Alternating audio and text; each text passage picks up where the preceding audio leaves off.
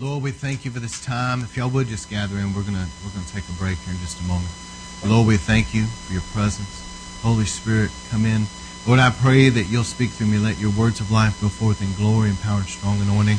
Lord, I pray that people would be good, fertile soil for the work of the Holy Spirit and the Word of God. And Lord, I pray that you'll speak through me words of life. Let your word go out as living seeds of truth, sown in good, fertile soil, watered by the Spirit of God, and take root, grow, and produce a hundredfold harvest of eternal fruit that remains.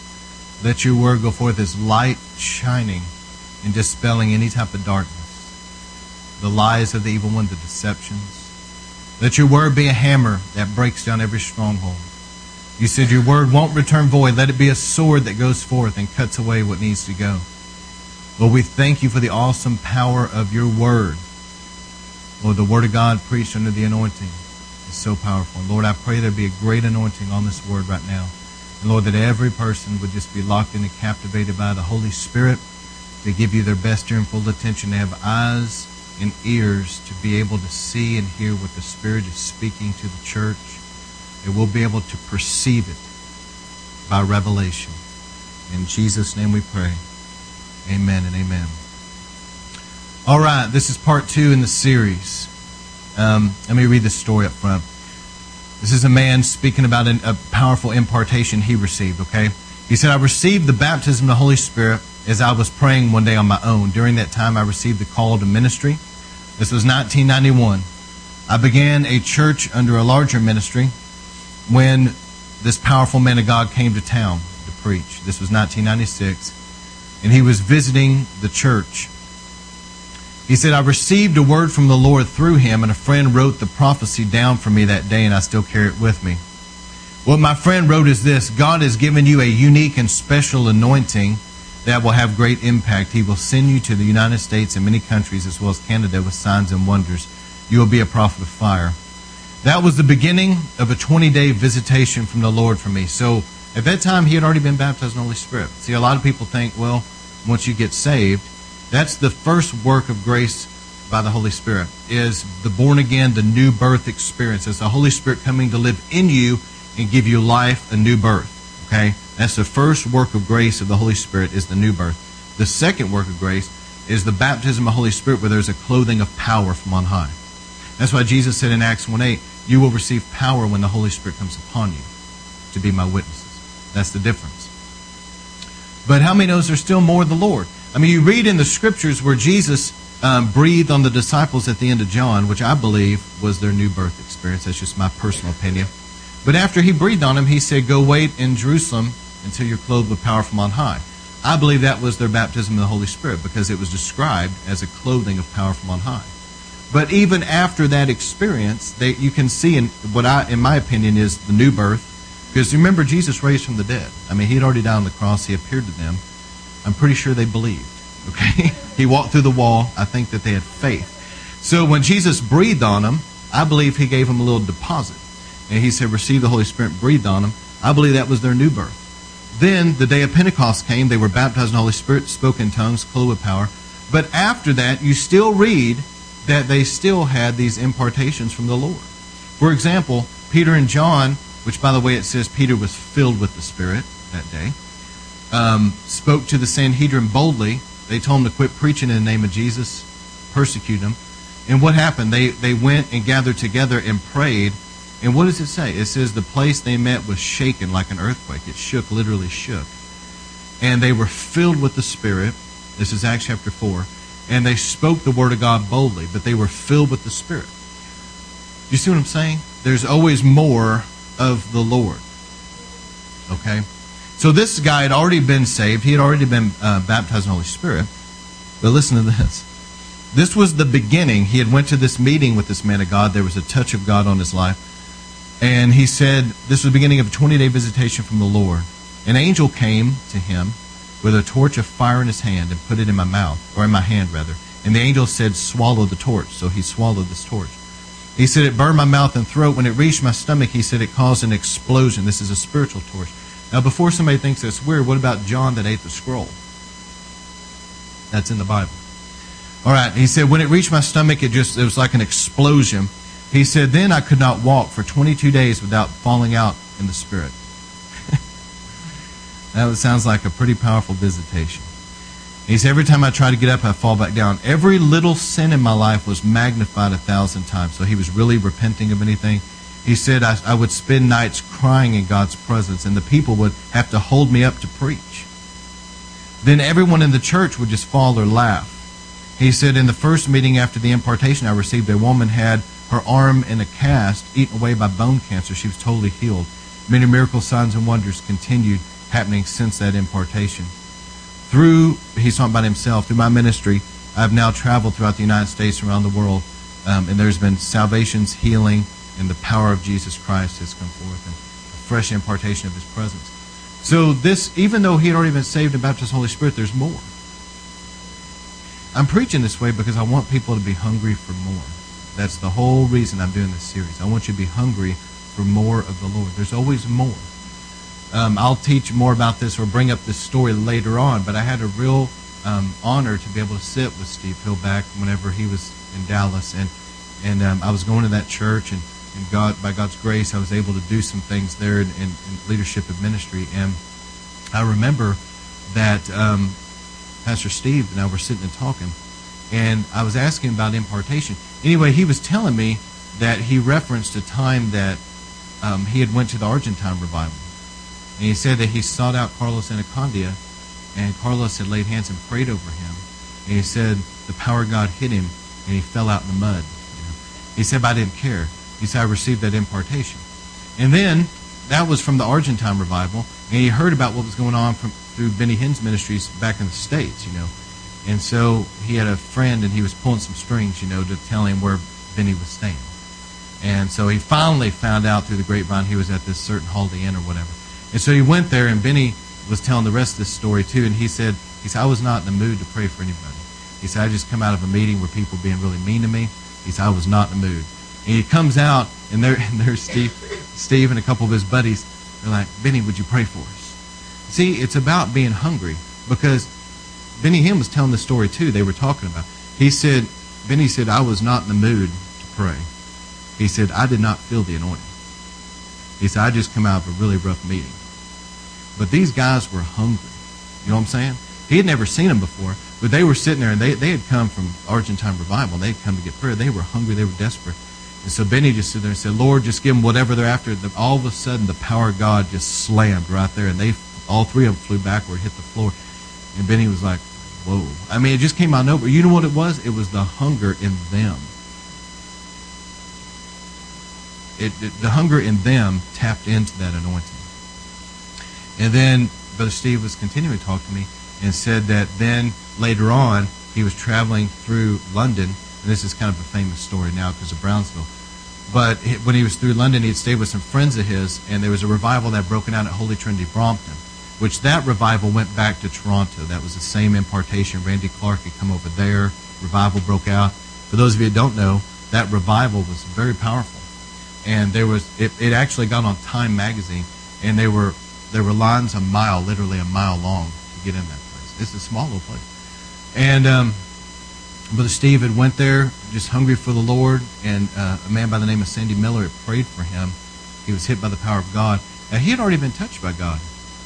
I mean, Brother Steve had already been saved. He had already been baptized in the Holy Spirit. And then, after that, he had had an impartation from Carlos Anacondia. God had mightily done, and then Benny Hinn. But there's always more. And he was hungry for more of the Lord. And he went there hungry. And he said when he was hit by the power of God in that place, he went out and he said he felt like rivers just washing through him.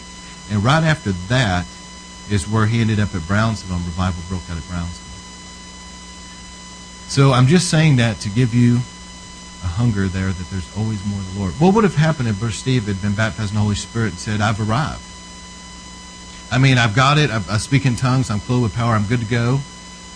I have arrived. And he had that type of attitude, he would have never received the greater measures that God had for him. There's always more than where you're at. All right, so let me give you a couple things. Here's some conditions to receive from the Lord. Now remember, Romans 1:11 says, I long to see you that I might impart to you some spiritual gift to make you strong. So when the impartation of the anointing comes, let me give you a couple things.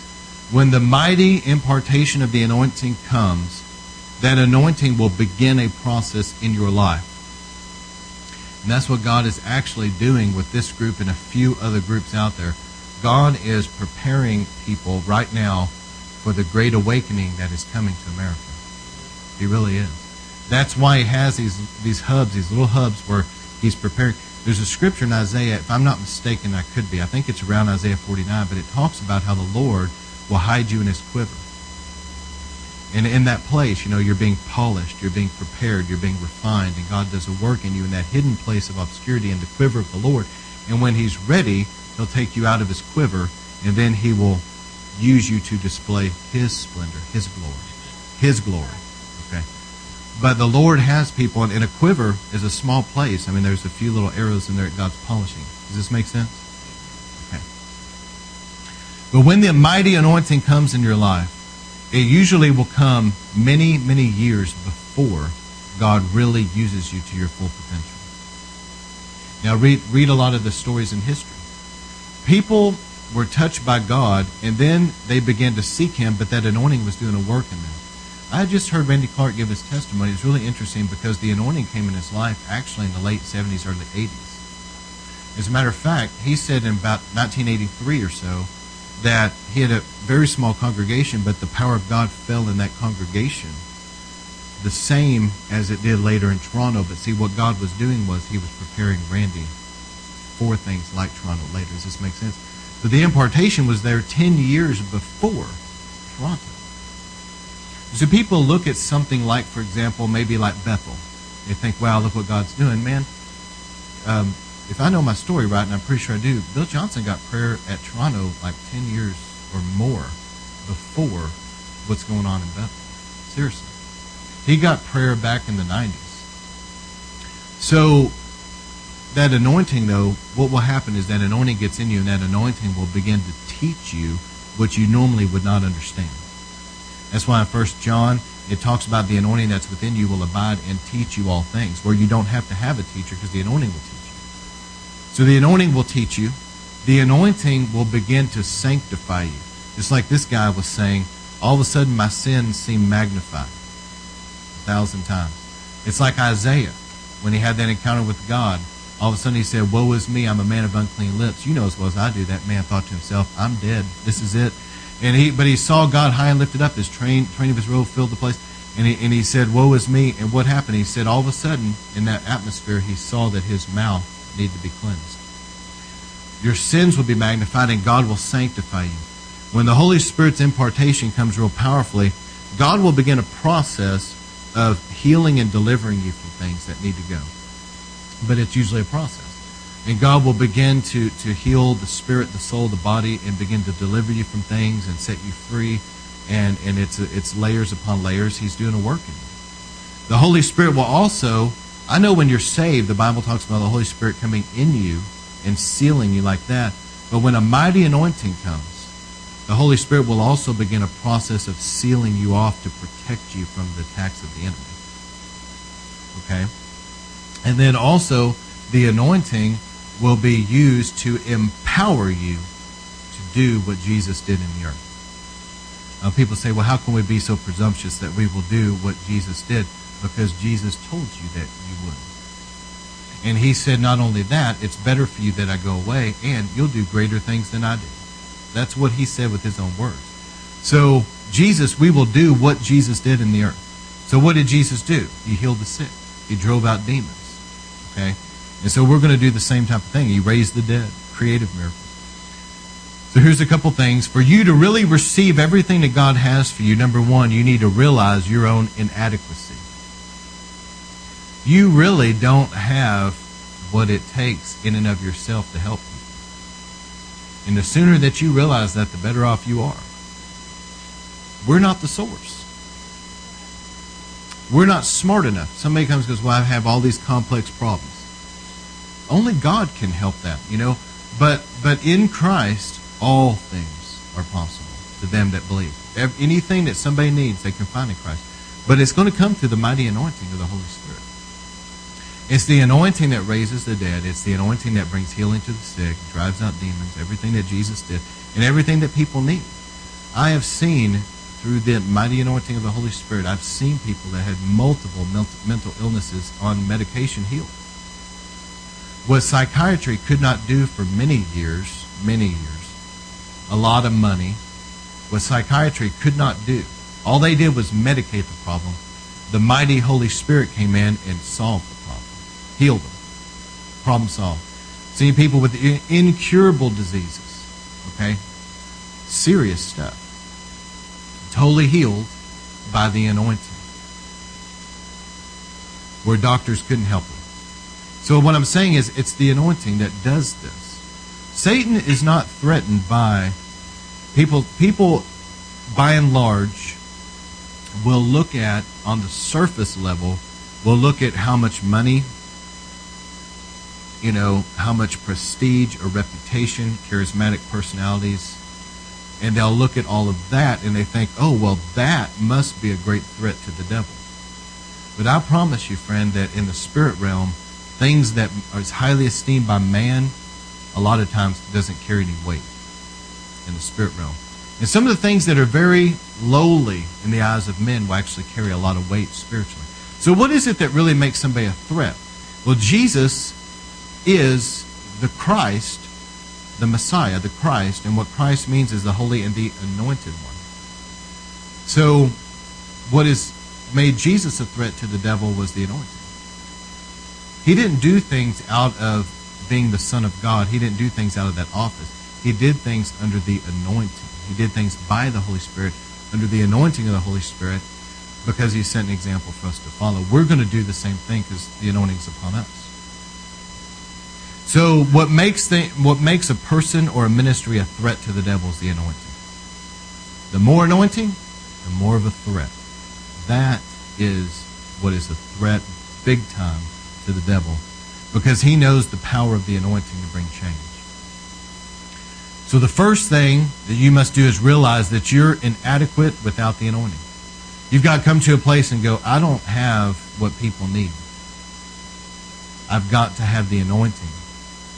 Number two, there's got to be a desire for your spiritual condition to change. In other words, if you're content where you are, you're going to stay where you are. If you're hungry for more of the Lord and change and to go to new levels and you don't want to stay where you're at, that's a good place to be.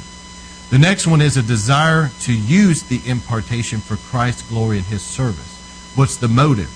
Are you wanting it to beef up your own ministry, your own finances, your own reputation, or do you want the anointing to give glory to the Lord? The fourth is this. There's got to be a desperate hunger for more of the Lord. There's got to be. The Bible said, blessed are those that hunger and thirst after righteousness, they will be filled. It is a desperate hunger for more of God that will bring a touch in your life. Just like when Brother Steve and those guys came. They were desperate. I came all this way. I pulled strings to find out where this man is. I've done everything I do. He's not going to walk around me. He's going to pray for me. I mean, I've got to get something from God. I'm desperate. And they did. It was very powerful. And then the last two is this. The sanctifying work of the Holy Spirit that comes through impartation. There have been times in people's lives where a mighty anointing of the Holy Spirit came, and then they began to be liberated from something that really held them back. They struggled with a certain sin, and now the power of the Holy Spirit is present, and all of a sudden they have the strength to overcome that sin.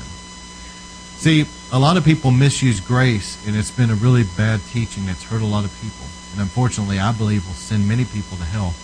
And that that whole teaching about grace is like a license or a pardon to sin, that type of thing.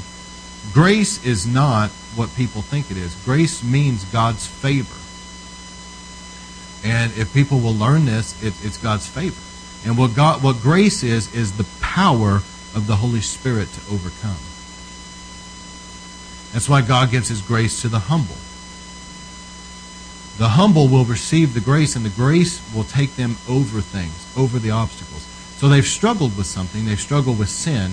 Well, instead of saying, well, I'll just ask forgiveness and then keep doing it, instead of having that weird mentality that some people do, no. They humble themselves and ask for God's grace, and now the mighty anointing of the Holy Spirit gives them the spiritual strength now to overcome what used to break them down. And the last thing is this, and this is why I close with, the honoring of the servant of the Lord. Okay, only Jesus deserves our worship, but there is a place for honor. The Bible talks about honoring people.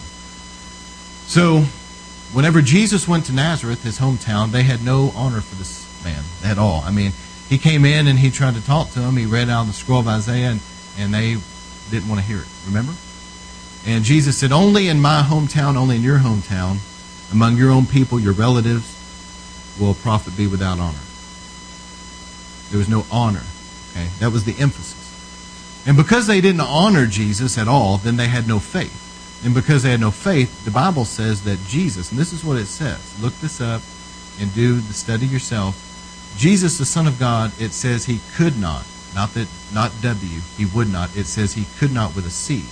He could not do many miracles there because of their lack of faith, except lay hands on a few sick people and heal them. But it went back to their dishonor. And I've learned to honor people that I want to receive through their ministry. That's why the Bible says that if you'll honor a prophet as a prophet, then you'll receive the prophet's reward. That's a pattern. The same way, if you'll honor and receive an evangelist as an evangelist, you'll receive the evangelist's reward. And the same thing with apostles, etc. And whenever somebody's there that I want them to pray for me or whatever, many times to myself, I'll pray. And I'll just say something like this: Lord, I bless so-and-so. I honor them as a man of God. I honor them as whatever apostle, prophet, whatever they are. I bless them. And Lord, I honor their ministry. Now I'm going to go in faith, and I'm asking you to pour into my life whatever you have for me. And whenever I go up there to get prayer, I just simply let the Lord pour into me whatever he has. But before I ever go, whether I'm in the audience or whatever, I always take a moment to really honor that person. And I speak a blessing out over them, and I honor them, and I go very humble and honoring of them to receive what God has for them. You don't want to go up there real cocky. Okay, they don't have to pray for you. You hear what I'm saying? And you're not God's gift to the anointing, and they're so honored to be able to pray for you. Oh, like that. It's not like that. And there was a story that Steve Hill told during the Brownsville revival. He used to travel and minister, and he said he was at this meeting, and he's praying for all these people, and they're getting hit by the power everywhere. And there was this man that came in that was a preacher, and he had a couple bodyguards with him. I guess he was a high profile preacher, but he'd come in and very proud. And Brother Steve was just praying for people and walked by him and went to pray for him. And instead of the power of God hitting him, he said it was like the power of God went like this, and they came back and hit Steve, and Steve flew down on the ground. And he said this. He said, I know that man that was real proud and arrogant, he said, I know that he thought, I'm so anointed that I knocked him down. But Steve said actually what happened was that what God had for that man, God was opposing him, but giving grace to the humble. God gave it back on Brother Steve what God had for him. You see what I'm saying? So it's important to be humble and to honor, but to be hungry too. I remember back during the revivals of times past, you would see people just desperately hungry, pressing in to get more of the Lord. Many times Jesus was in what the Bible called the press, because all these people were pressing in on him. And I've seen that also many times, during these revivals, men of God, people are pressing in on them, and they're trying to pray for everybody that they can. They only have two hands, and there's people everywhere. Well, Lord, we thank you so much for this teaching. I pray that there'll be a desperate hunger in your people for more of the Lord, to not stay where we are, but to keep pressing in, because it is the anointing that destroys the yoke of bondage. It is the anointing that brings strength and grace to overcome sin. It's through the anointing that we bring, that healing comes and deliverance comes, breakthroughs, miracles. And Lord, we thank you that the mighty Holy Ghost. The Bible says the same Spirit who raised Jesus from the dead lives in us and gives life to our bodies. So the Holy Spirit is literally, the anointing within us is bringing change even to our physical bodies. And we thank you, Lord, for your awesome anointing. And we ask you, Lord, for more. Don't let us stay where we are, but we ask you, Lord, increase the anointing, increase the glory. We're hungry for more of you. In Jesus' name we pray. Amen.